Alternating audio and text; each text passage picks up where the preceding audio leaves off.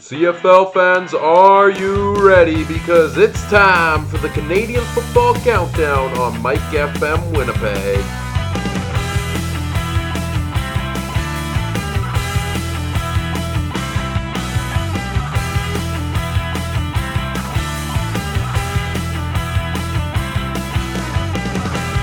The Canadian Football Countdown starts now. Hello, and welcome to the Canadian Football Countdown here on Mike FM Winnipeg. As always, I'm Ryan Koop alongside Michael Gerl, and we're pleased to be joined today by special guest, author of the ALSternative blog, co-host of the Alouettes FlightDeck podcast out of Montreal, Cliffy D. Welcome to the show. Thanks for having me, guys. All right. Oh, go ahead. All right, yeah. So I guess first question we want to start off with, obviously you cover the Montreal Alouettes. What were your expectations for the team coming into this year? Jack Chapdelaine, full year as head coach, new quarterback in Darian Durant. What were your expectations for the team coming into this year? To be honest with you, I just wanted the team to be competitive more than anything else. I mean, the Eastern Division, it's got its challenges. It had its challenges at the start of the season, and very little has changed, to be quite honest with you, other than the fact that we all thought Toronto was going to be a complete dumpster fire, and they're ending up being the class of the Eastern Division. But I expected Montreal to be competitive right out of the gate, and by and large, they're still kind of hanging around, but it's just, it's so wildly inconsistent right now with the Alouettes that every time you think they've got it figured out, they play another game and everything falls apart. And we saw that on Saturday, and it's depressing to say the least at times, just because you know the talent's there, you know that this team has the potential to be something special, and it just doesn't feel like they're reaching their full potential at this point. Yeah, okay, yeah, that makes sense. I guess another thing in terms of coming into this season, the SJ Green trade, a lot of us, I think, around the league were questioning trading SJ Green to the Toronto Argonauts. Obviously, we saw this week he burned the Alouettes pretty bad. I believe you were at the game and unfortunately had to sit through that. Is that correct?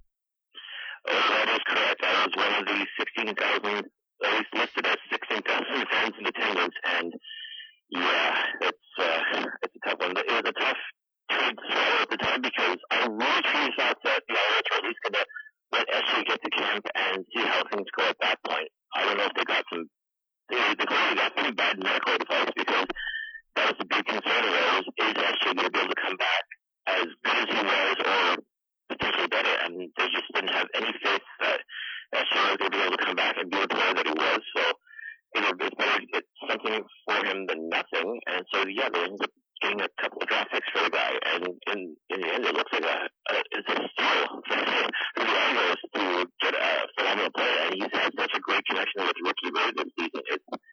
It's unbelievable. In terms of this matchup this week, obviously the Bombers playing in Montreal. Go back a couple weeks ago, the Alouettes, the Bombers here in Winnipeg. I was fortunate enough to be at that game where the Bombers make that wild late comeback. Everyone in Winnipeg is going wild. Take us through the Montreal fan perspective of watching that game, and at what point did you were you at one point pretty certain the Bombers were going to make the comeback, or take us through your thoughts in those final minute and 35 seconds. Well, I was feeling good up by 12 with the minute 40 left. You're never confident at the end of the day when it comes to the Canadian Football League, because it can change in a heartbeat. But you think, okay, at least 12 points. A minute here, all you really have to do is just eat the clock. And I was blown away to the fact that Matt Nichols was able to march down the field practically untouched by the Alouettes defense and score that one touchdown to only be down by 5. You go, okay, well, it's fine. Let him have that. And then when he tries to bounce a kick, 9 times out of 10, the opposing team recovers, take a knee, and call it a day. But as I said before, and I said this on both the ALSternative and on the FlightDeck podcast, is you can't out special teams Mike O'Shea. This guy knows exactly what he's doing in these situations. And for him to get an onside kick recovery, did it perfectly, absolutely perfectly. And it was pretty much at that point I thought, oh no, this is not good. And lo and behold, just a comedy reverse as a result. Roughing and passer calls I thought was suspect. Matt Nichols not even being touched, like just lousy tackling to let him get down to the 1 yard line. And then, yeah, the Andrew Harris touchdown, which I will still say, the camera angles, I was not convinced that he wasn't already down by contact, but at that point, it is what it is. If you're putting your faith in getting a win in the referees and the NFL Command Center, you're in big trouble. And that's pretty much what it came down to this big Alouettes. I mean, it was great victory for the dominance, there's no question about that, but Montreal had this game, and as my co-host Ben had said on the flight deck, they snatched defeat from the jaws of victory in Winnipeg. In your opinion, I mean, after a game like that, you play each other a couple weeks later. How do you prepare for that game if you're the Alouettes, knowing what happened the last time you played? Does that get into your head a little bit, or how do you manage that? I'm sure it gets into your head, and I'm willing to bet if you were talking to anyone on that team, like they were pissed off. Like they knew that they had that game won, essentially, and they let it go. So I mean, I think part of you wants to go in with a cool head and just play the game that you know you have to, but it's still going to creep in your mind, especially if, God forbid, this is another close tight game midway through the fourth quarter. It's going to sink in your head that, okay, if the Alouettes are leading, what do we do now? We can't do what we did last time because we know what happened.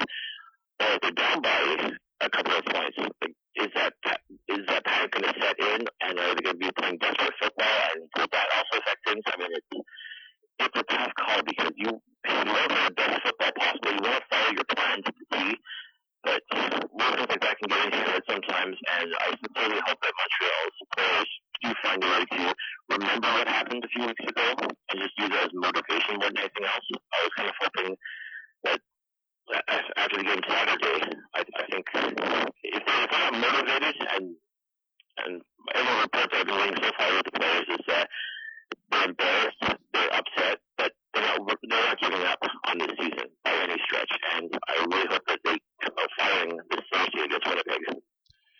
Give us some positives on this team. We've obviously talked so far, about the issues against Toronto in that game and the issues against the Bombers. In terms of so far this season for the Alouettes, what's been their strong point and what's a real positive out of basically the first half of the season? Well, despite all of the offensive woes, there's a couple players that really stood out. I've been saying for quite some time now that B.J. Cunningham is going to be a superstar in the Canadian Football League, and you're really starting to see that take shape slowly but surely. I think it's just a matter of just getting him more involved in the offense than not, because once he's made a star by Darian Durant, I mean, and I told him at the start of the season too that everyone's going to be focusing on Darian Durant to Ernest Jackson, and that's great, but be open, be ready, and you never know what's going to happen. And sure enough, Cunningham has been found a few times in the end zone. He's a great part of offense. He's got great presence of mind. You saw him in Winnipeg, how quickly he was able to recover that sort of batted down ball by Eugene Lewis. Right, yeah. And no, he took it to the house, and that's just great field presence. That's seeing everything that happens in front of you, and BJ just is an athletic player that just knows how to make these plays happen. So he's been definitely, I think, a bright spot that's only going to get brighter. Aside from that, I mean, like, a lot of things are going well, all things considered. I would take a look at Nick Lewis. I mean, the guy is a warrior through and through, and not only is he setting all these records, but if this trade is going to be his last season, and I have a feeling it will be, he wants to go out, if not a Grey Cup champion, then definitely a winner. And I definitely see him doing everything possible to make that happen. Like, he's going to give his all every single game, and you see it in just the way he plays, the way he carries himself as a leader, as a better presence on this team. He's just absolutely phenomenal, and we're so thankful to have Nick Lewis in the Alouettes lineup. I think we're all across the league, whether you're a fan of the Alouettes or not, I think Nick Lewis is one of those players that everyone loves to watch, loves to support. Almost up to number one, obviously number two in catches all time right now. Looking at the quarterback position, we talked about Darian Durant. Obviously this week, Vernon Adams Jr. traded to the Saskatchewan Roughriders. Take us through that trade from the Alouettes' perspective. Does it make sense to you? Why was it done, and do you like it? No, I don't like it because I really do think, just based on what we saw last Adams does have potential to be a star in this league. I really thought it just came down to, I really thought the plan was going to be sit him on the bench, just like they did with Anthony Calvillo back in 98 to the year 2000, have him learn from a true veteran, just like AC learned from Tracy Ham.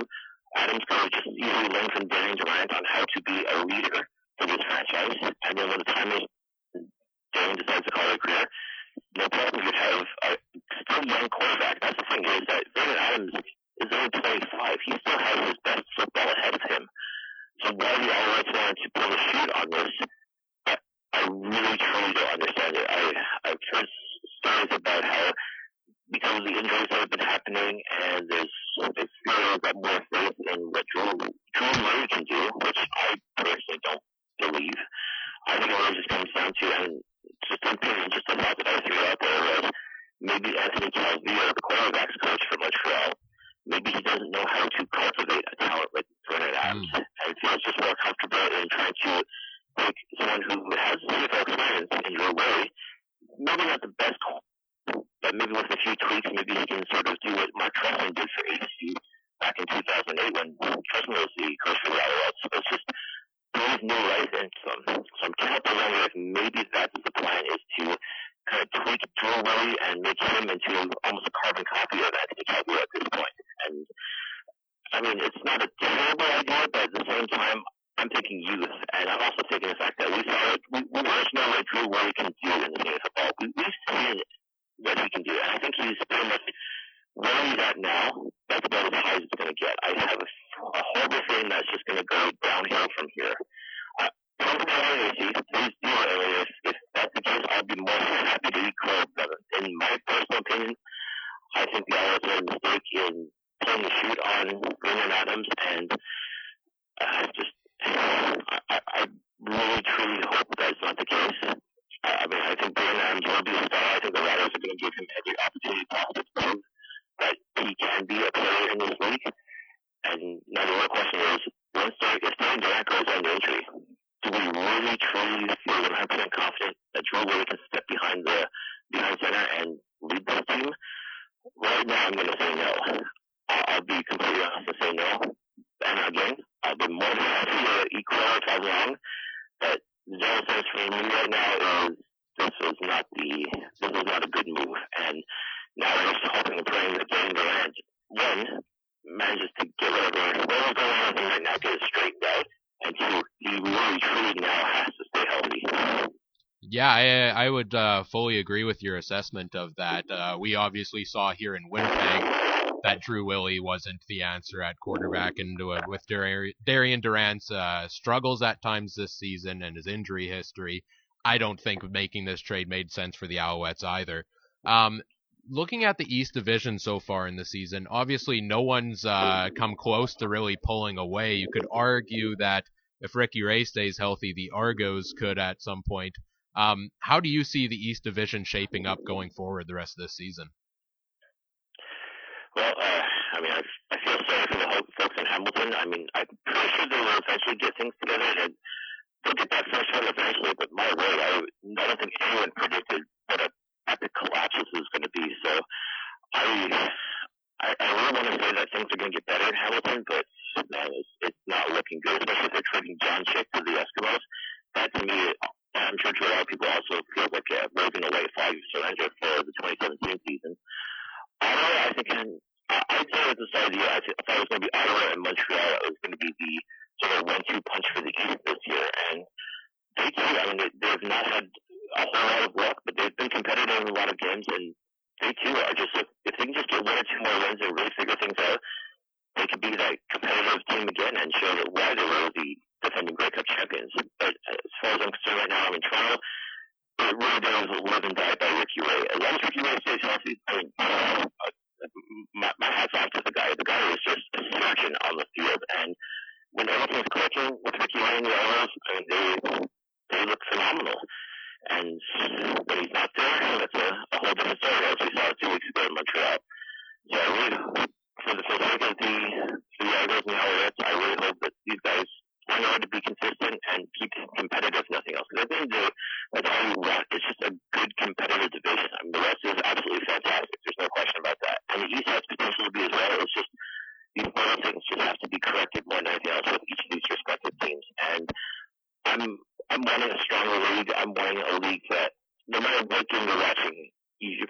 anyone can win, and that's what it's going to come down to, is keeping it competitive and keeping it exciting more than anything else. That about wraps it up. I guess final question would be, where can people find your work or find you on social media?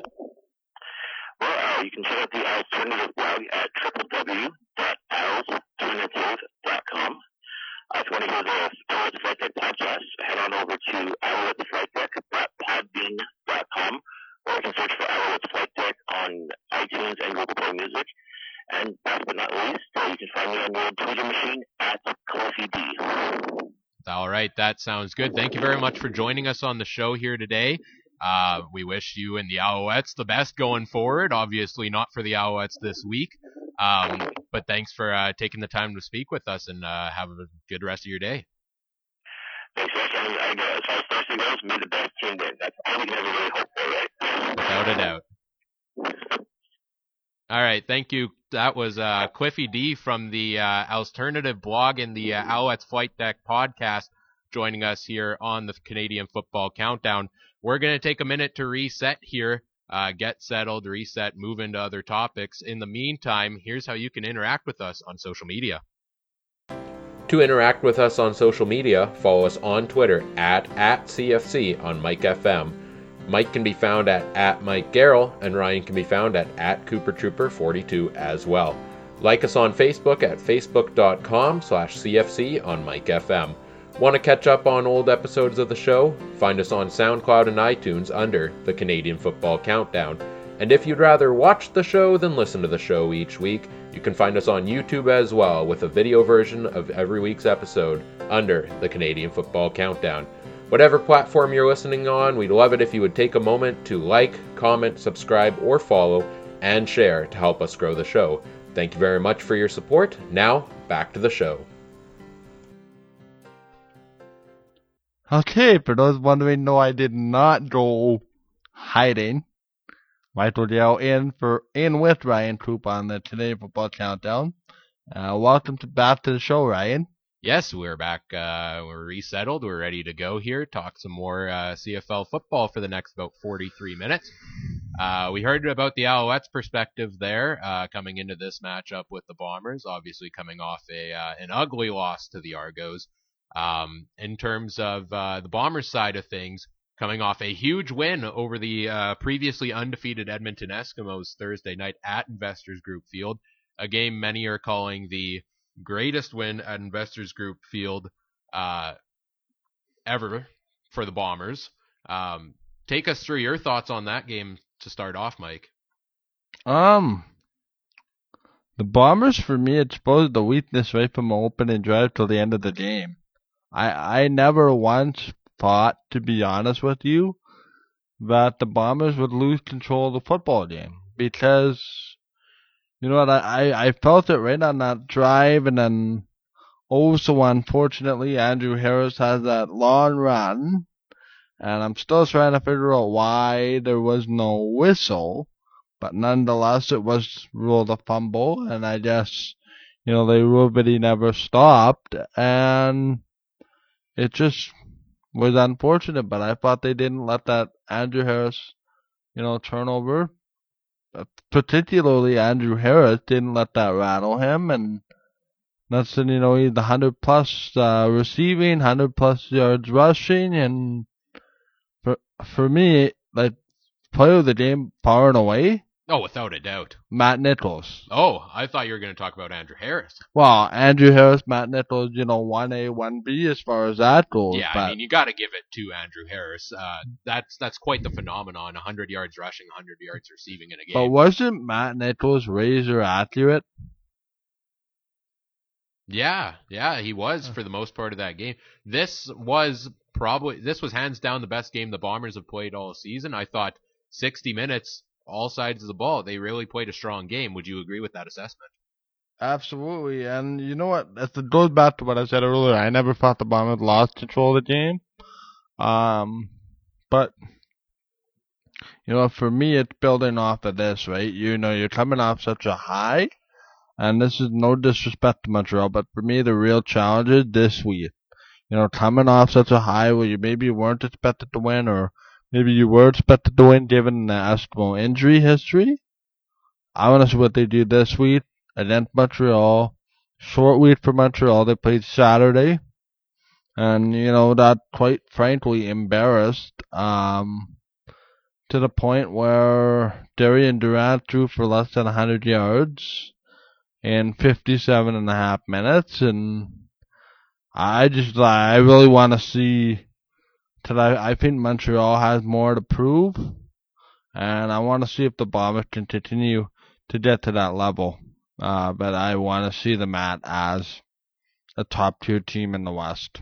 Well, talking about this game between the Eskimos and the Bombers that took place Thursday night, I thought that game was extremely well game planned by the Bombers' offensive coordinator, Paul Lapalisse. When you saw the depth chart for that week and you see the injuries on the defensive line for the Eskimos, including the big one being Armando Sewell out that game, I mean, that's when you're thinking, give the ball to Andrew Harris day in and day out, because he's going to run roughshed all over the Eskimos defensive line at the one linebacker position. I believe they were down to about their fifth string guy, and that's something that Paul Lapalisse did a great job of exploiting by getting Matt Nichols to give the ball to Andrew Harris, and Harris just racking up those yards, racking up that time of possession. We haven't seen the Winnipeg Blue Bombers really dominate a game in terms of time of possession. I don't know when the last time we've seen that is. I mean... Go ahead. I mean, yeah, like when you dominate time of possession, the defense that's already banged up on the Edmonton side, that's already missing tackles in the second quarter left and right. I mean... It took all but 5 minutes for the Bombers to win the time of possession battle. That first drive took almost 5+ minutes. Sure, it resulted in a field goal, but that's keeping Mike Riley off the field for 5+ minutes. Oh, without a doubt. And that was what we said last week was the key to the game. And props to the Bombers' offense. They moved the ball really well. I will say the one hiccup on that starting drive, beautifully executed first drive of the game by the Winnipeg Blue Bombers. Really driving down the field well, eating up time. And then you get to the red zone, where last week against the lowly Ticats, you struggled to get it in the end zone, and you call a trick play. Now, I have no problem with it personally. I do. And obviously it ended up coming out with the right result for the Winnipeg Blue Bombers, but you struggled last week against the defense that's not good in the Ticats to get the ball into the end zone for the majority of that game. You're driving well. This is an undefeated football team you're playing against. You're driving well. You don't need to call these trick plays that, if they work, they look cool, but you can get the same effect of getting into the end zone from a standard play, which was clearly working against the Eskimos up till that point. So I don't agree with it. I know they were trying to catch the Eskimos off guard. We knew they were going to try to pull something this week because they did close practice for a day, and whenever they do, that's when Mike O'Shea goes and pulls the rabbit out of his hat or his bag of tricks, But I just thought it was an unnecessary play call at the time. Obviously, they didn't get in the end zone. They got a field goal. And they dominated really early in this game again, but again, didn't run away on the scoreboard and kept the Eskimos around. Turning point for me, late first half, under a minute to go, the Bombers forced a turnover off of Mike Riley ill-advised throw. They turn around and make that a touchdown to go up 14-3, I think it was at halftime. Absolutely. That was a beautifully executed, 30-second drive. Yep. Obviously, the interception. Who picked that one off? Was it TJ Heath? No, it wasn't Heath. Wasn't Brian Walker, was it? It might have been. Either way, whoever intercepted that, and then to take the ball, turn it around, quick drive into the end zone to score right before halftime. I thought that drive again, the gutsy call to read the defense you're playing against, see that this team is tired, see that Andrew Harris is running all over them, that they're missing tackles left and right. If you remember, Mike, about 50-yard line, 30 seconds left on the clock in the half, 2nd and 5, and they hand the ball off to Andrew Harris. You're not only playing against needing 5 yards on second down, you're also playing against the clock to try to get in the end zone. That's a call you wouldn't normally expect. Handing the ball off in a situation like that. It's kind of hurry up offense. But it was beautifully executed to put that trust in Andrew Harris, and he delivered. I want to talk about the execution of the no-huddle offense. It's the best in the CFL. There's no doubt about it. I mean, I watched, and I know we're going to talk about this, but the BC game, Jonathan Jennings had a chance to beat Calgary, but lost it because they could not execute the no-huddle offense in the last minute and wasted unbelievable amount of time. It was unbelievable. They were wasting 10, 15 seconds between each play just to line up at the line and get the play off. The whole point of developing a game plan is to counteract the other team's game plan. This is why you watch the film, right? You watch the footage. As they say after anytime something goes wrong in a game, well, we're going to have to watch the film this week and we'll adjust from there. You hear it every week, post-game comments from the coaches. You try to game plan for what the other team is doing. You wait to see, okay, they called this play, now I'm going to call this play. If you're on the hurry-up offense the way the Bombers do, and this up-tempo offense is one of the best I've seen in a long time. Oh, yeah. I mean, throw the game plan out the window, throw the papers in the trash can. It's hard to plan against an offense that doesn't give you the time to react to the plays they're calling. And try being a defensive lineman or a lineman trying to get down the field, line up. 3 too many men, 3 or 4 or 5 too many men on the field called as a result of the no-huddle offense. Which is absolutely insane, and chalk most of that, I would say, up to having so many guys injured and not knowing, being a little confused. Okay, who's injured now? Who's not? That, I think, assignments and stuff like that led to a lot of that stuff for the Eskimos. That's that, though. Four times in a game, too many men calls. I mean, come on. For the Eskimos, this game, the writing was on the wall coming into this game. We all thought all along, how long are they going to keep this up? This team has more players in the infirmary than it does on the field, arguably, at times. I mean, I was even questioning, after about the third too many men call, how can you have too many men on the field when you barely have enough people on the bench due to everyone being injured? So, for the Eskimos, I don't think this, though, is a game that you should hang your head. This was very much a winnable game by Edmonton, despite having all of those injured players, despite the Bombers playing really well. This is a game the Eskimos could have very well won. Yes, but at the end of it, the CFL is one more play. You make one more play than your opposition, or one smarter play in this case, you win the football game. Absolutely. And for the Eskimos, drop passes, missed tackles. As much as you want to talk about how many players are injured, yes, okay, I get if coverage, if coverage is blown, assignments are missed, due to, you being backup, third string, you're not used to playing with this set of guys, you don't know where they're going to be on the field, where you are. Tackling is a fundamental part of defensive football, and we saw way too many broken tackles, missed tackles by the Eskimos defense that allowed guys like Andrew Harris, Darvin Adams, TJ Thorpe had a big game for the Bombers, all of these guys to basically gain so many extra yards that the Bombers offense had one of their best days in a long time. I think it was 560 yards of total offense. I mean, come on. Give or take a few. That's certainly not what I expected. Again, for me, last week is great, but it's what you do Thursday night against a team that you're far and away better than.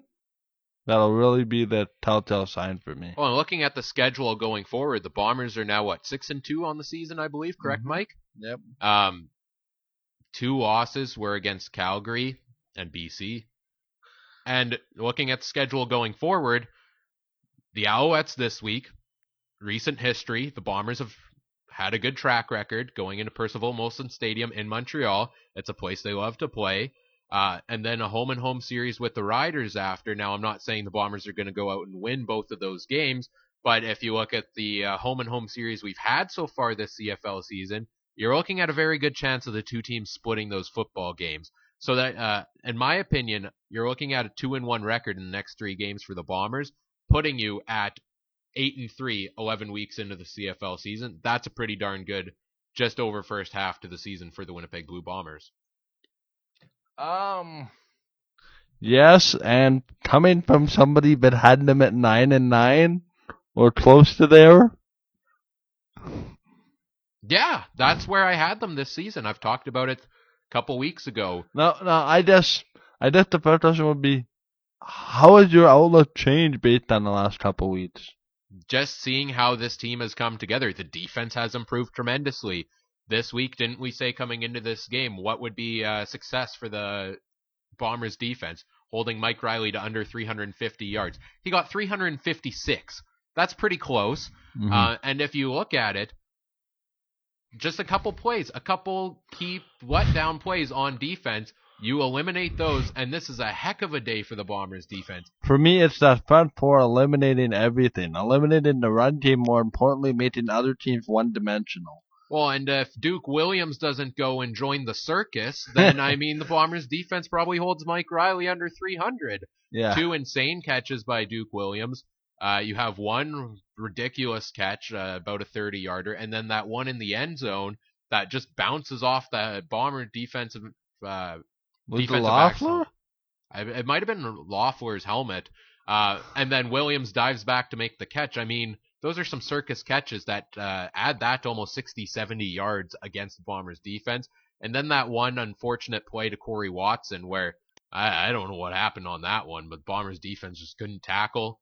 And former Bomber Corey Watson goes down the field 70-something yards, as well as that one touchdown pass to Kenny Stafford. That's about 4 plays there that probably made up the majority of Mike Riley's passing yards in this game. So the key part of that, most of that was in the second half, too.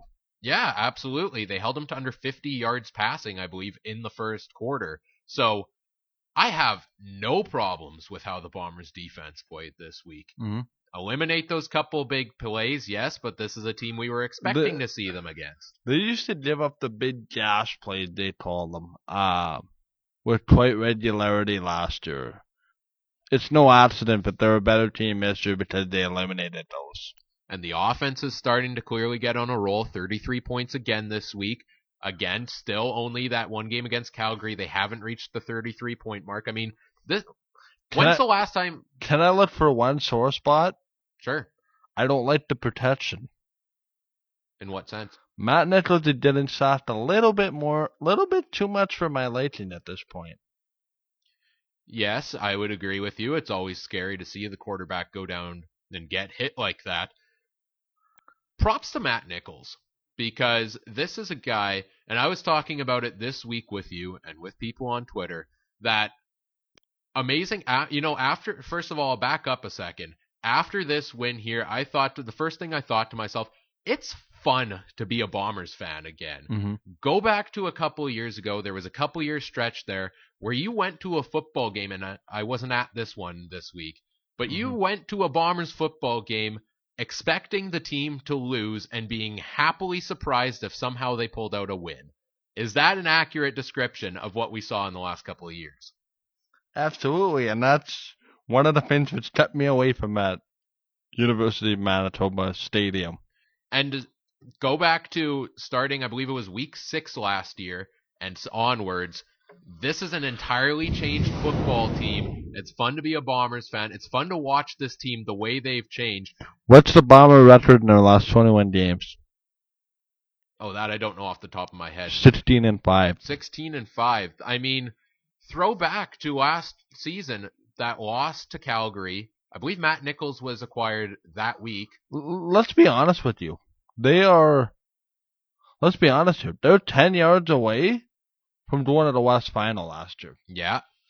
Or a 61-yard field goal being made, but, I mean, that unrealistic expectations. Right. But throw back to last year. They dropped to 1-4 after that loss to Calgary. I believe Matt Nichols was acquired the week before because he came in late in that game, I remember, to replace Drew Willie.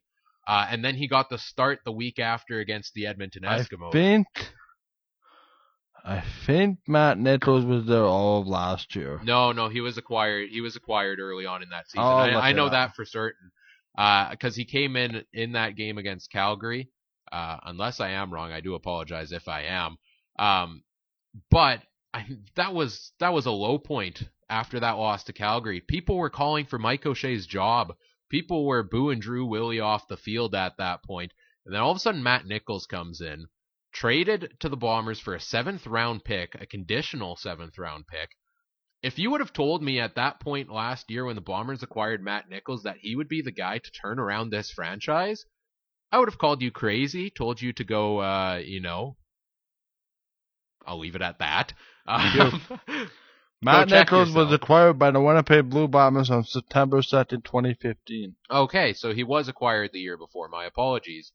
I got that wrong then. But the fact that he was on the bench, he didn't. People were, now that reminds me, people were calling for him to come into the lineup throughout that slow start to the season.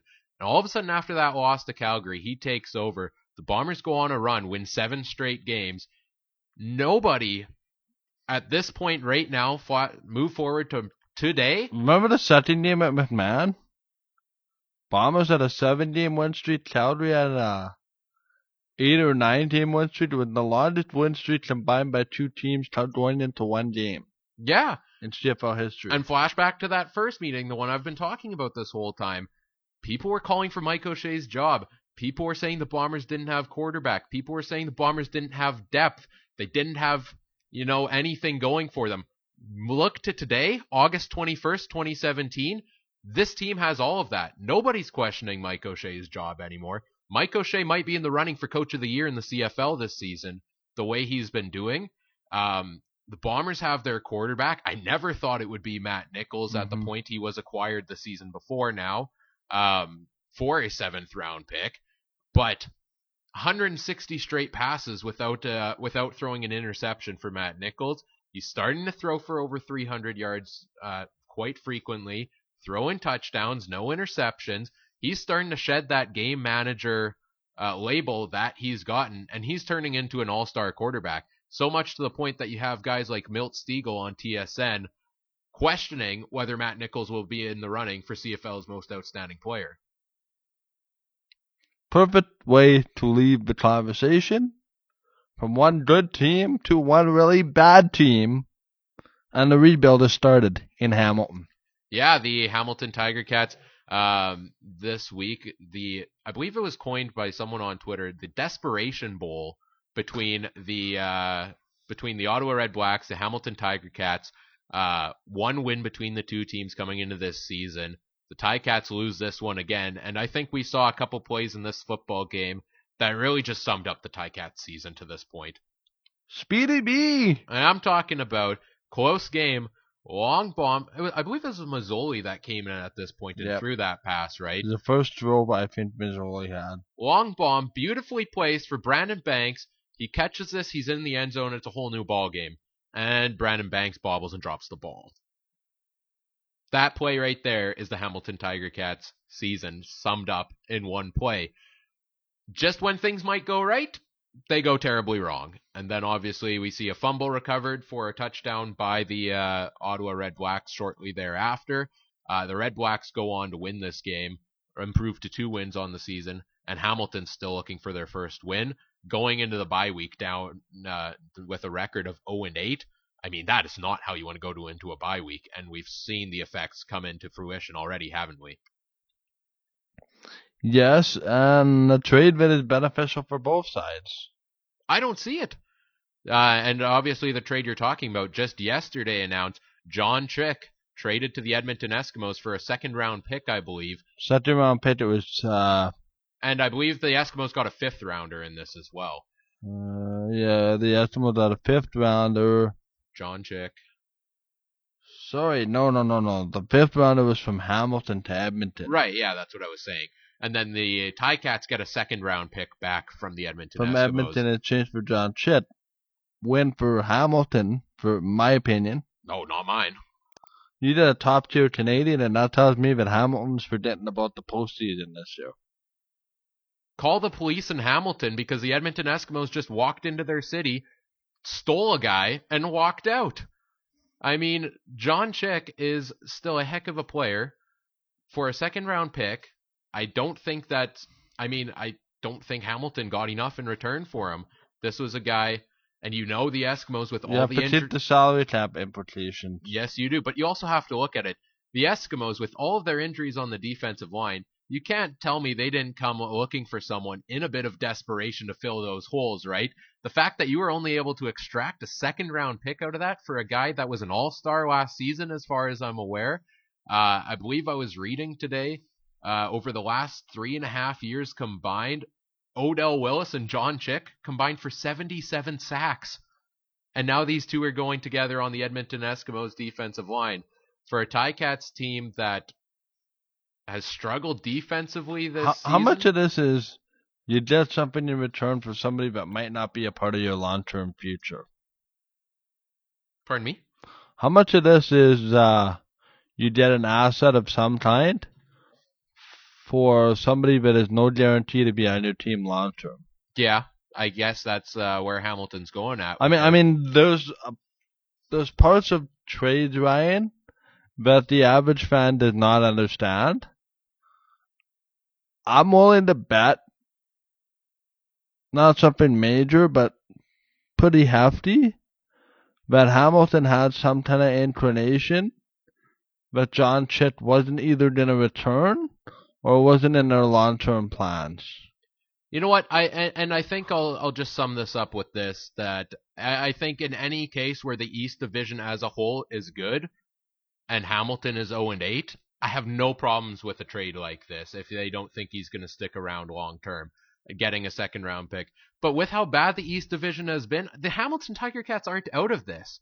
And this, to me, is giving up on the season by trading away a guy like John Chick.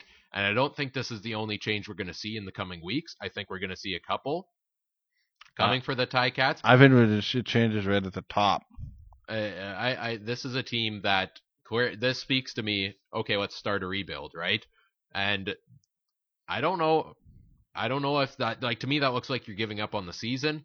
I guess I can see to an extent why they're doing it. I just don't agree with the trade from the Ticats perspective.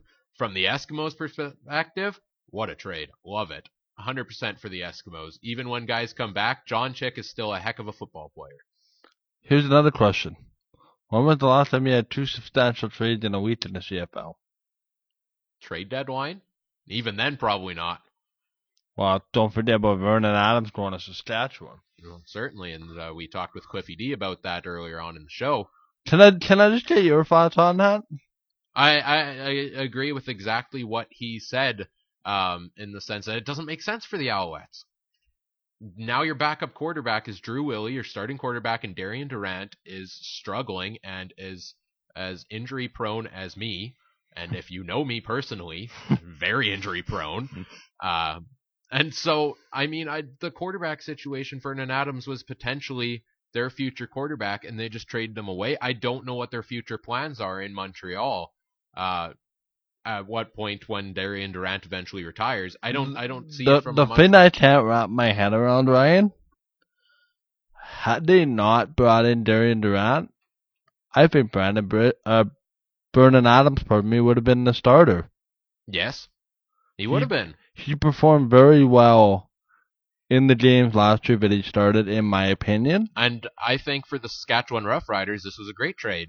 Kind of quirky in the sense that all three quarterbacks that were in Montreal last season are now members of the Saskatchewan Roughriders. Kevin Glenn, Vernon Adams, Brandon Bridge, all moving to Saskatchewan, all back together again. I find that kind of quirky. I have to wonder if the Riders fall out of playoff contention, which could be in the next couple of weeks, if the Bombers win the next 3 games and the Riders lose the next 3. Even then, I think it's inconceivable, even with a split for me, for the Riders to make the playoffs, or at least catch the Bombers. With the Bombers having the tiebreaker, they would have the tiebreaker winning one of their next 2 games against the Riders. I have to wonder if they ship Kevin Glenn out of town. It remains to be seen. He is playing well. Is he the future? No. But what can you get for a guy that's playing very well? Right, certainly. And that remains to be seen. Biggest loser in this Vernon Adams trade? Brandon Bridge.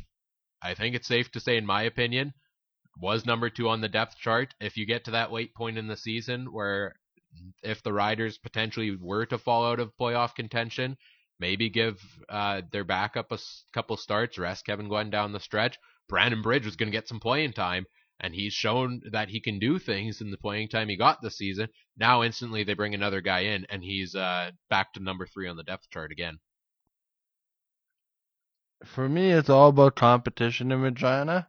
Chris Jones saw a need, went out to get a need and got better at the most important position on the field.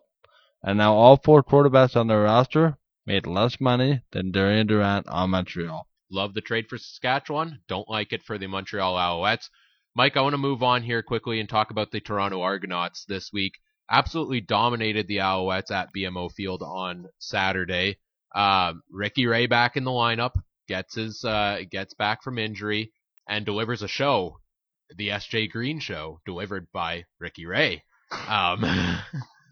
I mean, the Argos dominated this game, and to me, this really showed me that if Ricky Ray can stay healthy, there is no reason the Argos shouldn't have the East Division in the bag. Well, there's reports out today that Anthony Coombs is under the knife for shoulder surgery.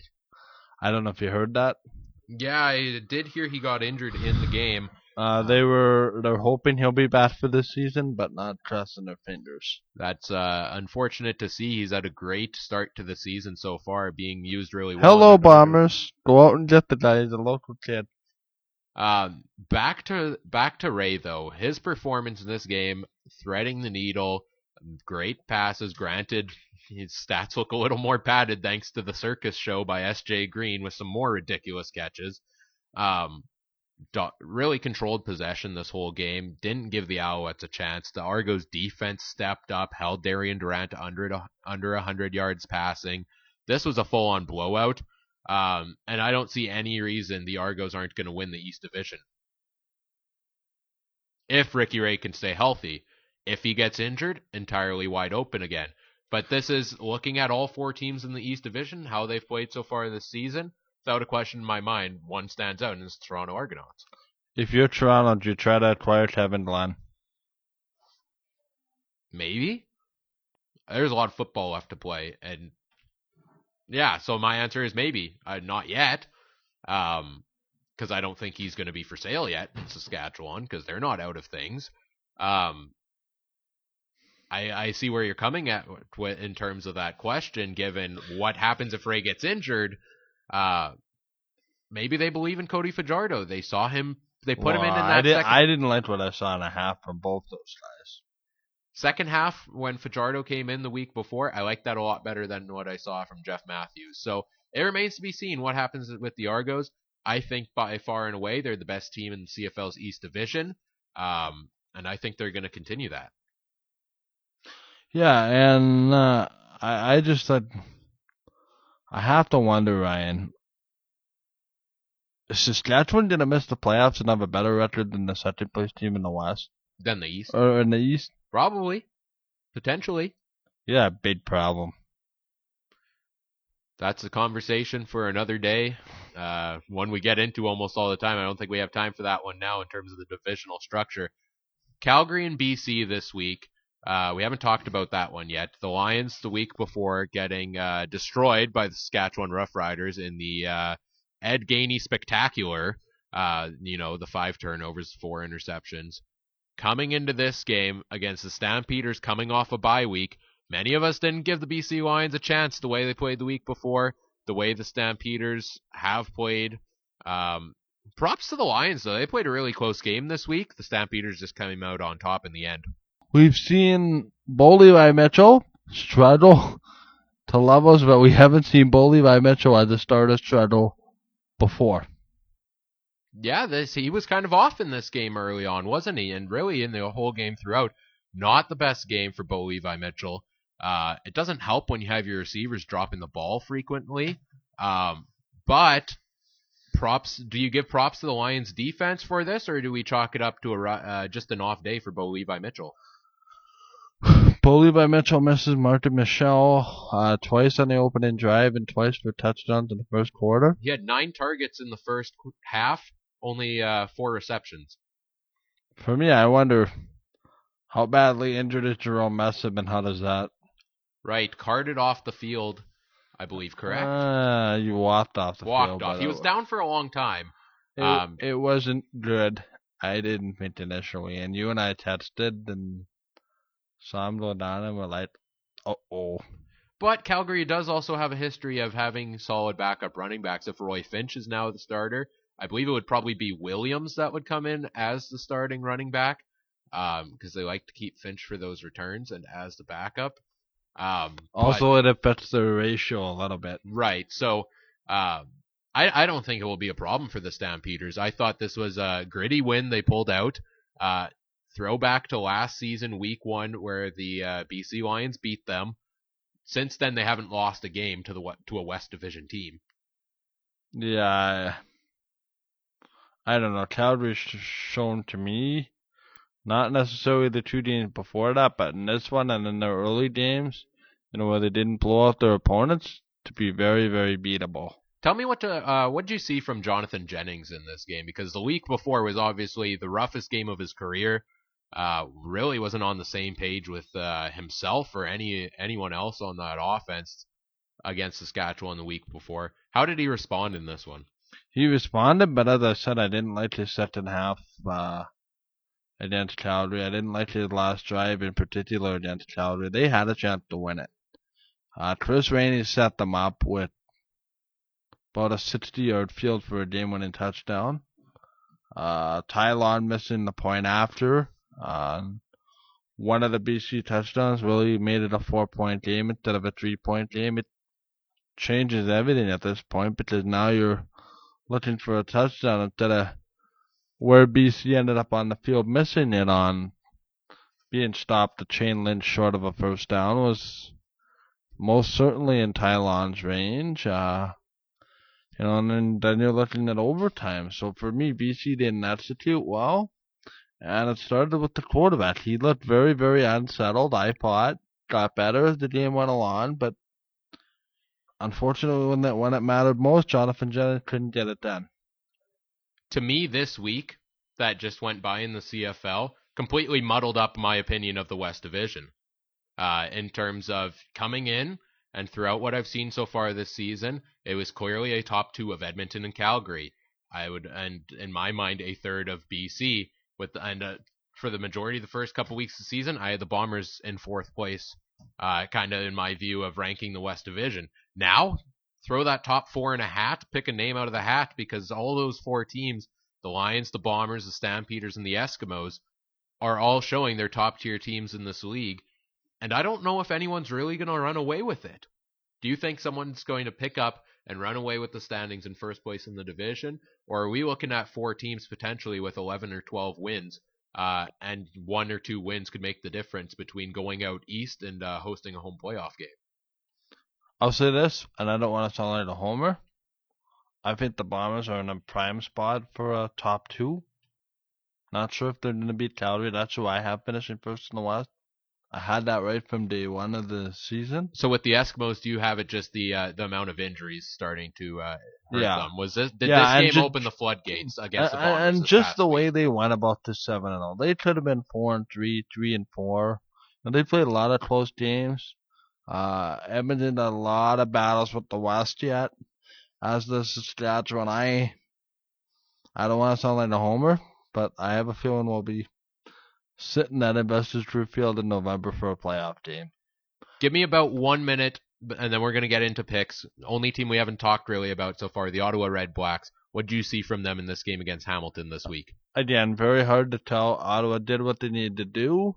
Finally closed out a game. I'm just not sure where Ottawa sits. If it's, Hamilton is back. They beat Hamilton. Right. So let's see what they do this week for me. It's a matter of, can they now build off of this one win, this win that they got?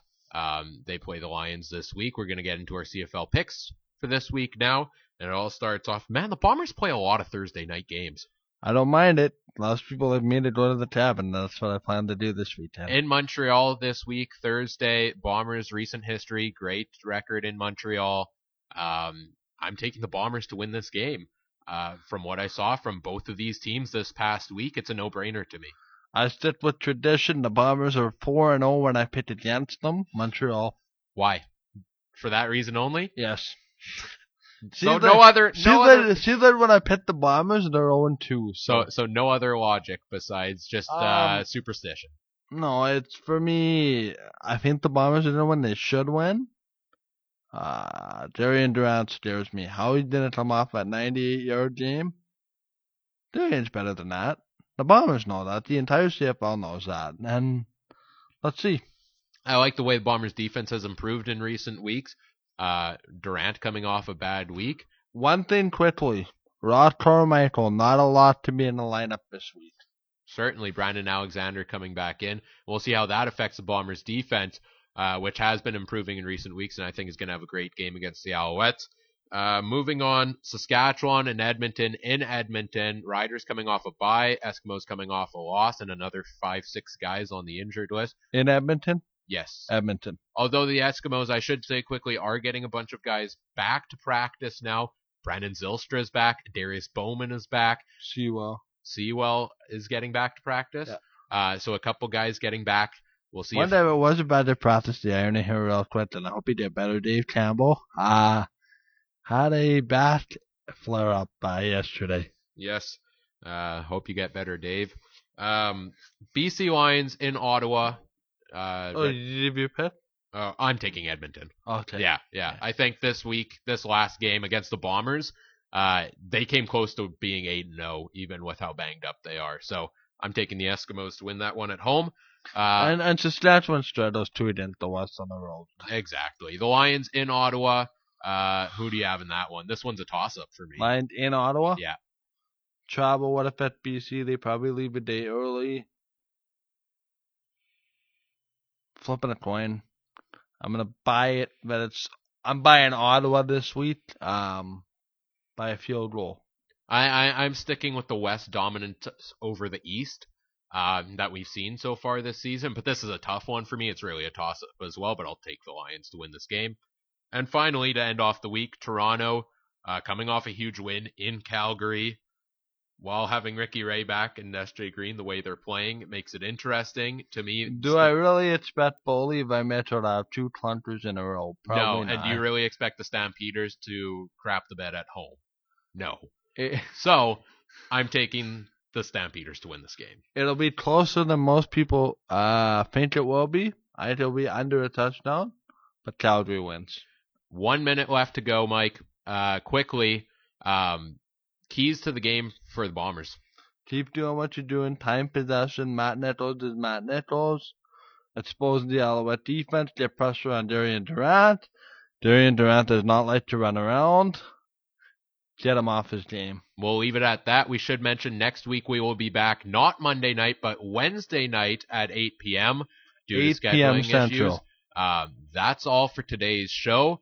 It's been the Canadian Football Countdown. We look forward to speaking with you again next week. For Michael Gerl, I'm Ryan Koop, and have a wonderful day. Bye for now.